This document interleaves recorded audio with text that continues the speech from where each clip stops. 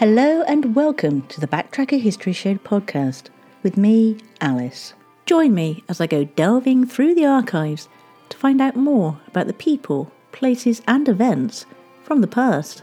Listen to tales of dastardly pirates and amazing innovators, catastrophic accidents and devious crimes. This podcast has it all, and this episode is no exception, so get ready to give your ears a treat and maybe learn a few things on the way. As I don't believe in sanitising the facts of history, these episodes may contain information that some people find disturbing.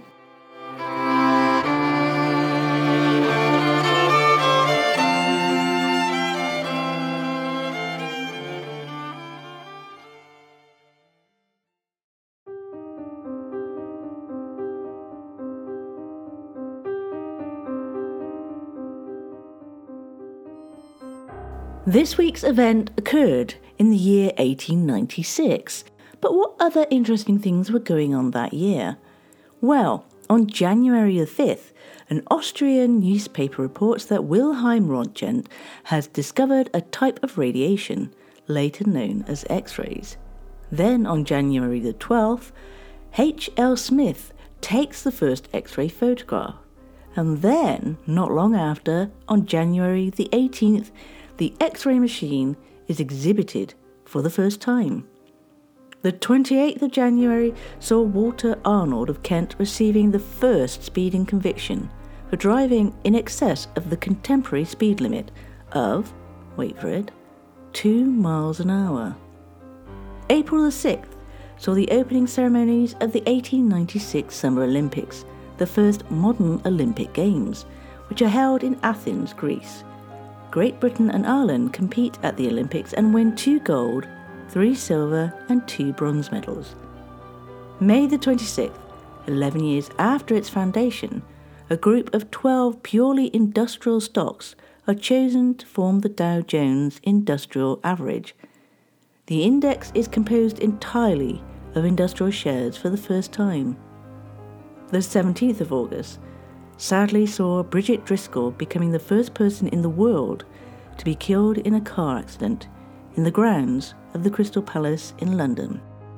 And lastly, on the 14th of November, the Locomotives on Highways Act of the 14th of August comes into effect, raising the speed limit of road vehicles from 4 to 14 miles an hour and removing the requirement of a man to walk in front of an automobile to give warning. To celebrate this, an emancipation run of cars from London to Brighton, continuing afterwards as the London to Brighton Veteran Car Run, is held. By this date, Thomas Humber's car factory in Coventry has become the first in Britain to begin a series production. But the event we're talking about today occurred on the 10th of August, 1896, as this newspaper report of the day describes. Further details are given to the tragic death of an actor at the Novelty Theatre, London.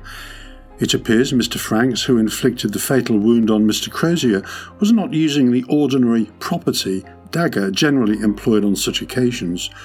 The weapon, the Daily News says, was the private possession of Mr. Franks, who had it as a gift from the late Ada Cavendish, with whom he is connected by family ties.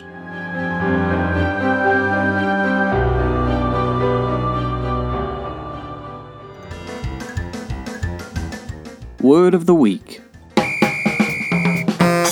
And this week, my friends, the word I give you is flabbergaz. I repeat, flabbergaz, which is a fluffed line or a stumbled word or a mistimed joke on stage, which is also called a major muck fluffer. This is one of the many words used as Victorian theatre slang. The incident described in the newspaper article took place after midnight on the first night in the Novelty Theatre in Great Queen Street, London, on the thoroughfare that runs from Holborn's Kingsway to Covent Garden. It was in Mr. Frank Harvey's melodrama Sins of the Night, a tale of greed, murder and intrigue. At the end of the play, the character of Pablo, a Creole, kills Ramez, a villainous Spaniard who earlier in the story had seduced and killed Pablo's sister, Abima. On the night in question, all went well in the play until the final revenge scene. Actor Wilfrid Mortis Franks played the part of Pablo. He thrust the dagger at fellow actor Temple Edgecombe Crozier, who was playing Ramez, while crying out, "I have kept my oath. My sister is avenged. Die, villain, die!" Tragically, the scene became a terrible reality. The dagger used by Mr. Franks, which was a real one, penetrated the breast of Crozier, inflicting what would prove to be a fatal wound.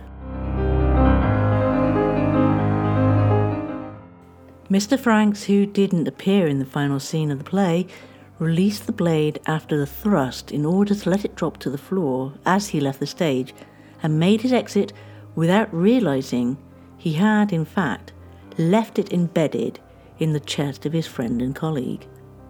Charles Lilliford, another actor in the company, was the first to notice the change to Temple Crozier's pallor, and he went to help. Meanwhile, Newman Maurice, stage manager and actor, realised that something had gone terribly wrong, and as he met Franks leaving the stage, he said to him, "My God, man, do you know what you've done?" He later recalled that Franks made no reply. Rushing over to the stricken Crozier, who was lying on his back with the knife protruding from his chest, he heard the stricken actor whisper to Mr. Lilliford, "Go away, I'm all right." The actors then resumed their positions for the final scene as the curtain began to rise again.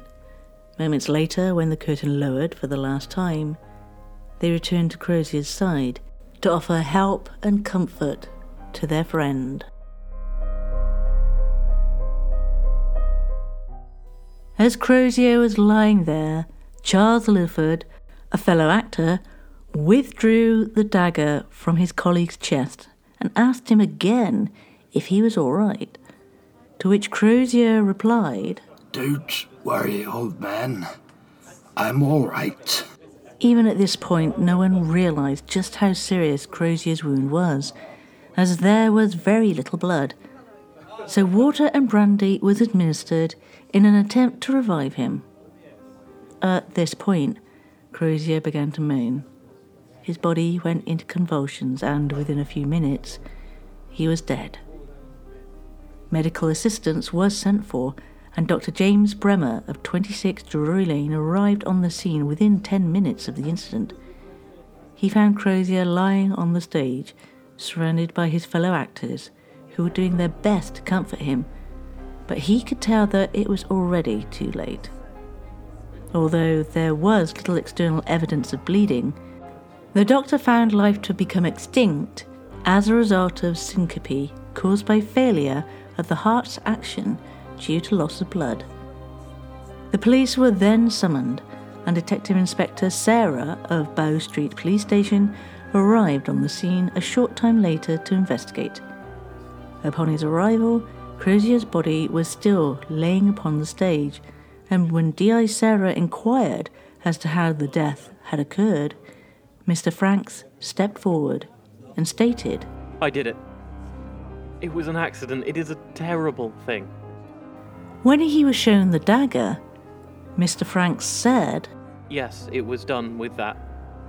He was the villain of the piece."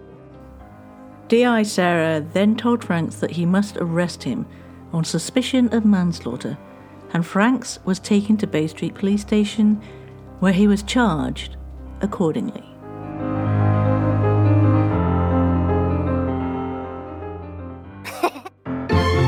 Word on the street. Today, we meander to Straits Parade in BS16 Bristol. Until the 1930s, this stretch of road was known as the Straits, and many still refer to it as that today. Legend had it that George III was riding in a carriage with the Duke of Beaufort along this road, which was, at that time, a narrow road full of twists and turns. The king was so exasperated at being jolted that he bellowed to the Duke Make this road straight, and I'll make you a present of the land of either side of it." The Duke carried out the necessary work and claimed his prize, so that the road was known as the Straits from then on.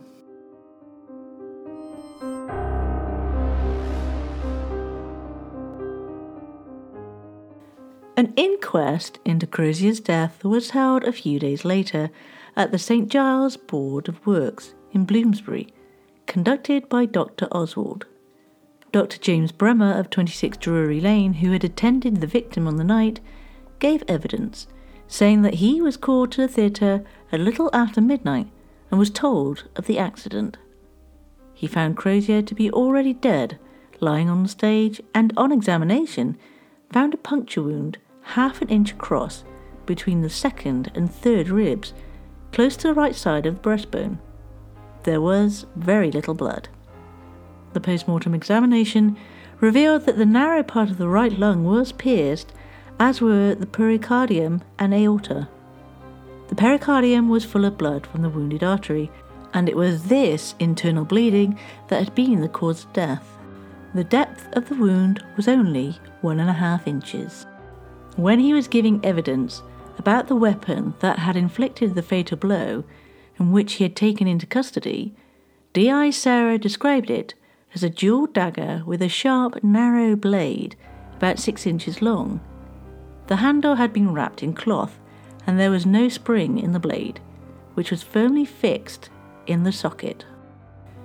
Mr. Franks then identified the weapon as his own personal property, something he'd been asked to supply for the production, as the manager of the piece was unsure whether the theatre could provide a suitable property weapon.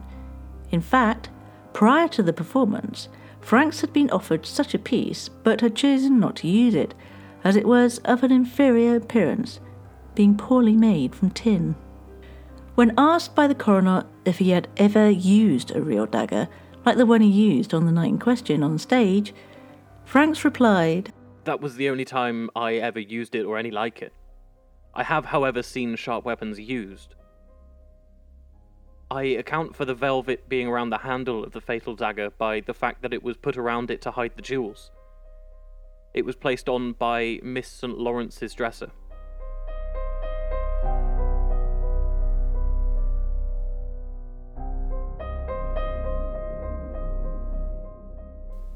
Mr. Franks went on to explain that he had not felt the use of such a weapon on stage to be especially dangerous, as there was a well-rehearsed movement commonly practiced by actors, in which the weapon is turned in the hand at the last moment, causing it to land flat against the body, whilst appearing to the viewer to inflict a stab wound upon the victim.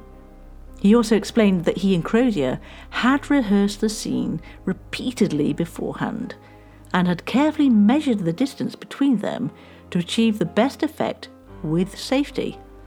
He felt sure that he had not moved from his own mark, and that poor Crozier must have moved towards him at the fatal moment. When asked if he knew he had stabbed Crozier, Franks replied, "Then? No, I only thought him to be in a fit." He went on to explain that he only realised that Crozier was stabbed after the curtain had fallen. Franks also said that he and Crozier were good friends who shared a dressing room, and that Crozier was planning to lodge with him while his family were away. Crozier had also borrowed the same dagger with which he was stabbed to use in his own stabbing scene, the killing of Abima, played by Miss Winifred Wood. Other members of the company also testified to the good relations between Franks and Crozier, as well as the generally poor state of Crozier's health. They even said they felt he might have stumbled onto the knife following a fainting fit from being overworked.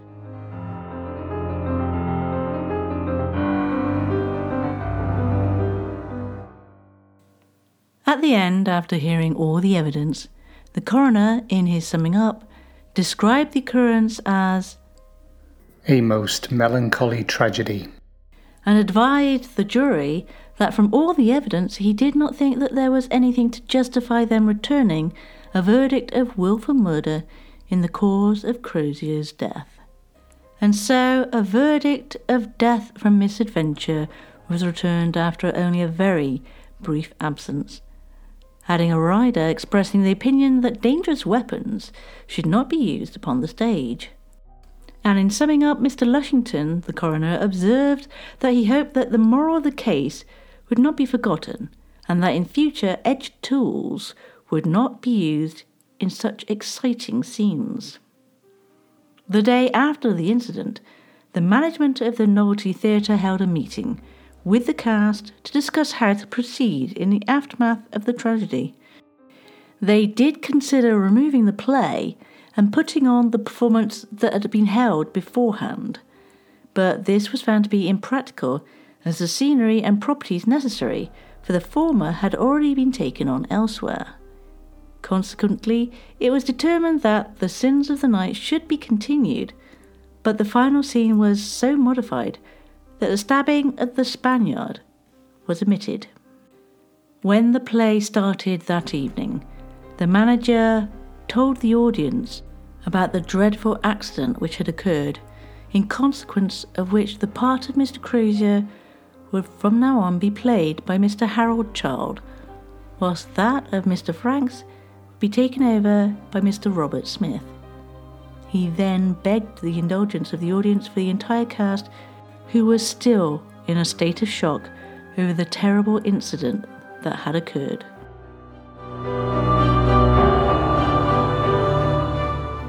The poor man who died, Temple Edgecombe Crozier, was the son of the Reverend Temple Crozier of Coston Rectory, Melton Mowbray.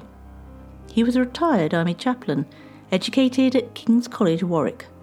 He had then become apprenticed to a well-known firm of corn merchants at Liverpool, but, finding the work not to his taste, had left that employment and drifted for some time before he found a job with travelling shows in the county of Durham.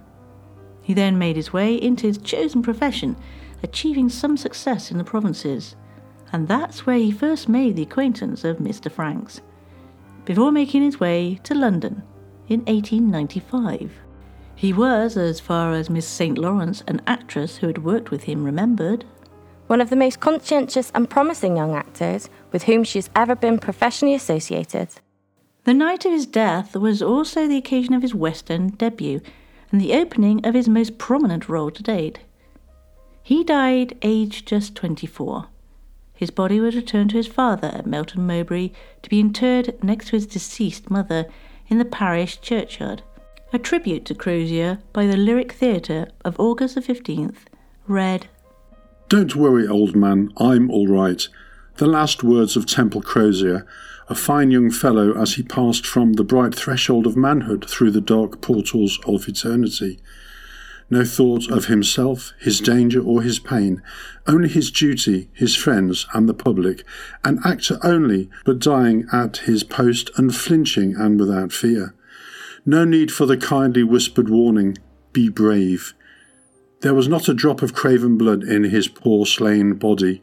Comrades of this true player, comrades of mine, shall we not raise some little monument to this lost friend, a stone to match his last earthly resting place, and record as noble and as brave a speech as ever dying hero spoke? Don't worry, old man, I'm all right. A speech that was surely prophetic. Nothing can harm him now. He is all right. We will not worry, but we will love and remember. The Daily Telegraph records a series of accidents during stage performances. Most have occurred in connection with combats in Shakespearean plays, and have been accidents pure and simple.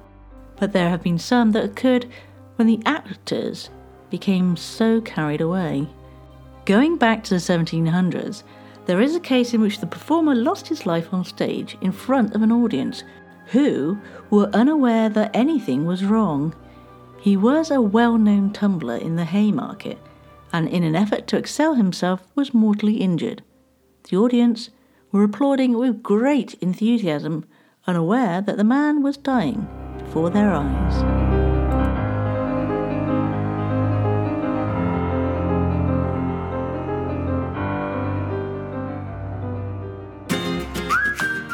Hey everyone, I'm Andrie. And I'm Mariah. And we're the hosts of Pretty Nice, the weekly podcast where we talk anything and everything. Like horoscopes, why rain is the worst, our favorite Broadway musicals, the best songs of all time, embarrassing Facebook photos, elevator etiquette, breakfast revolutions, and a whole bunch of other nonsense. If you love a podcast that feels like you're kicking back with your BFFs or just hanging out and chatting with friends, Pretty Nice is for you. You can check us out on Apple Podcasts, Stitcher, Spotify, Google Podcasts, Buzzsprout, or your preferred podcatcher. We're also online at prettynicepodcast.com, on Instagram at Pretty Nice Podcast, Twitter at Pretty Nice Pod, and Facebook at Pretty Nice Podcast.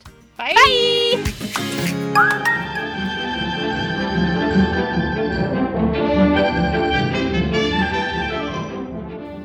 In the news today, boffins in Bristol labs have discovered that the sawfish has few predators in the wild, except for the very rare penfish, which is said to be mightier.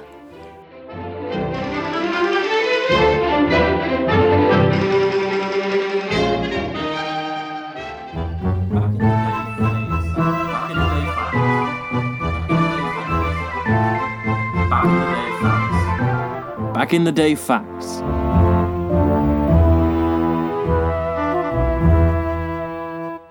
And for today's show, we're going to start with the 27th of August, 1953, when the film Roman Holiday, starring Audrey Hepburn, Gregory Peck and Eddie Albert, was released.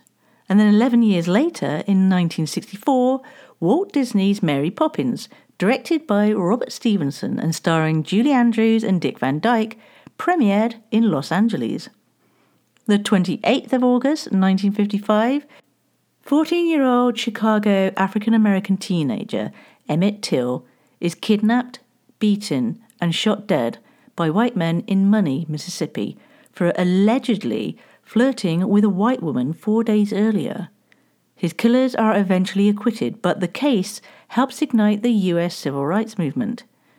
In 2017, Tim Tyson, author of the book The Blood of Emmett Till, revealed that Carolyn Bryant recanted her testimony, admitting that Till had never touched, threatened, or harassed her. She said nothing that boy did could ever justify what happened to him. On the 29th of August, 1533, Atahualpa, the 13th and last emperor of the Incas, dies by strangulation at the hands of Francisco Pizarro's Spanish conquistadors. The execution of Atahualpa, the last free reigning emperor, marked the end of 300 years of Inca civilization. On the 30th of August, 1879, the first service was held at St. Werburgh's Church after it was rebuilt stone by stone. And on the 31st of August, 1888, the mutilated body of Mary Ann Nichols was discovered in the Whitechapel district of London's East End, and many people believe she was the first victim of Jack the Ripper. And lastly, on the 31st of August, 1891, 10 miners were killed in an explosion at the Malago coal pit in Bristol. Well, that's it, I'm afraid. It signals the end of another fantastic show. Thank you for joining me, Alice, on the Backtracker History Show podcast. Now, the people who really make the show must get a special mention. And this show, we had Steve Shepherd from Bradley Stoke Radio, Joe Wilson, Molly Jeffries, Steve Roberts and Becky Vicker from St. Stephen's Drama Group right here in Bristol. Thank you, one and all. Thank you for listening to the Backtracker History Show podcast with me, Alice. This has been specially edited from a Bradley Stoke radio show in Bristol, England. And if you liked it, please leave a rating and maybe a comment. And if you'd like to support the show with a donation, however small, you can go to ko-fi.com, spelt Ko-fi. And if you're interested in buying merchandise featuring the show's logo, then pop over to teepublic.com, where you'll find lots of things to choose from. And if you want to get in touch with me, it's perfectly easy. You'll be able to find me on Twitter or Facebook by looking for @BacktrackerUK with a capital B, a capital T and a capital UK, or you can email me direct at info@backtracker.co.uk. So until next time guys, take care and look after each other.